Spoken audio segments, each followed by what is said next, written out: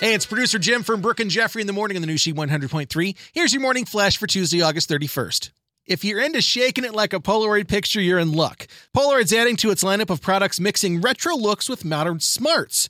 The new Polaroid Now Plus is an analog camera with Bluetooth connectivity and 5 physical lens filters. First time the company's ever included them in the box. You can flip the different filters on to the camera lenses to saturate or deepen the contrast of your photos and add 5 new effects, a starburst, a red vignette, and then orange, blue, and yellow colors. The new camera's out today and it sells for $150. Check out Polaroid.com.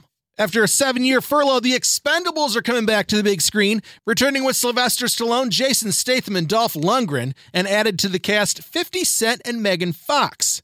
Arnold Schwarzenegger was supposed to be in the movie, but when the pandemic hit, Stallone said he wasn't going to be in it, and Arnie goes, well, I'm not going to be in it if he's not going to be in it, so maybe that'll still happen. Production begins in the fall. And finally, a little comedy.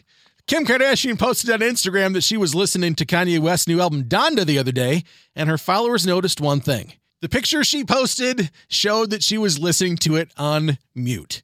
I guess it sounds better that way. There's your Tuesday morning flash. Have a great day, and thanks again for listening to She 100.3. Hits of the 80s, 90s, and 2000s.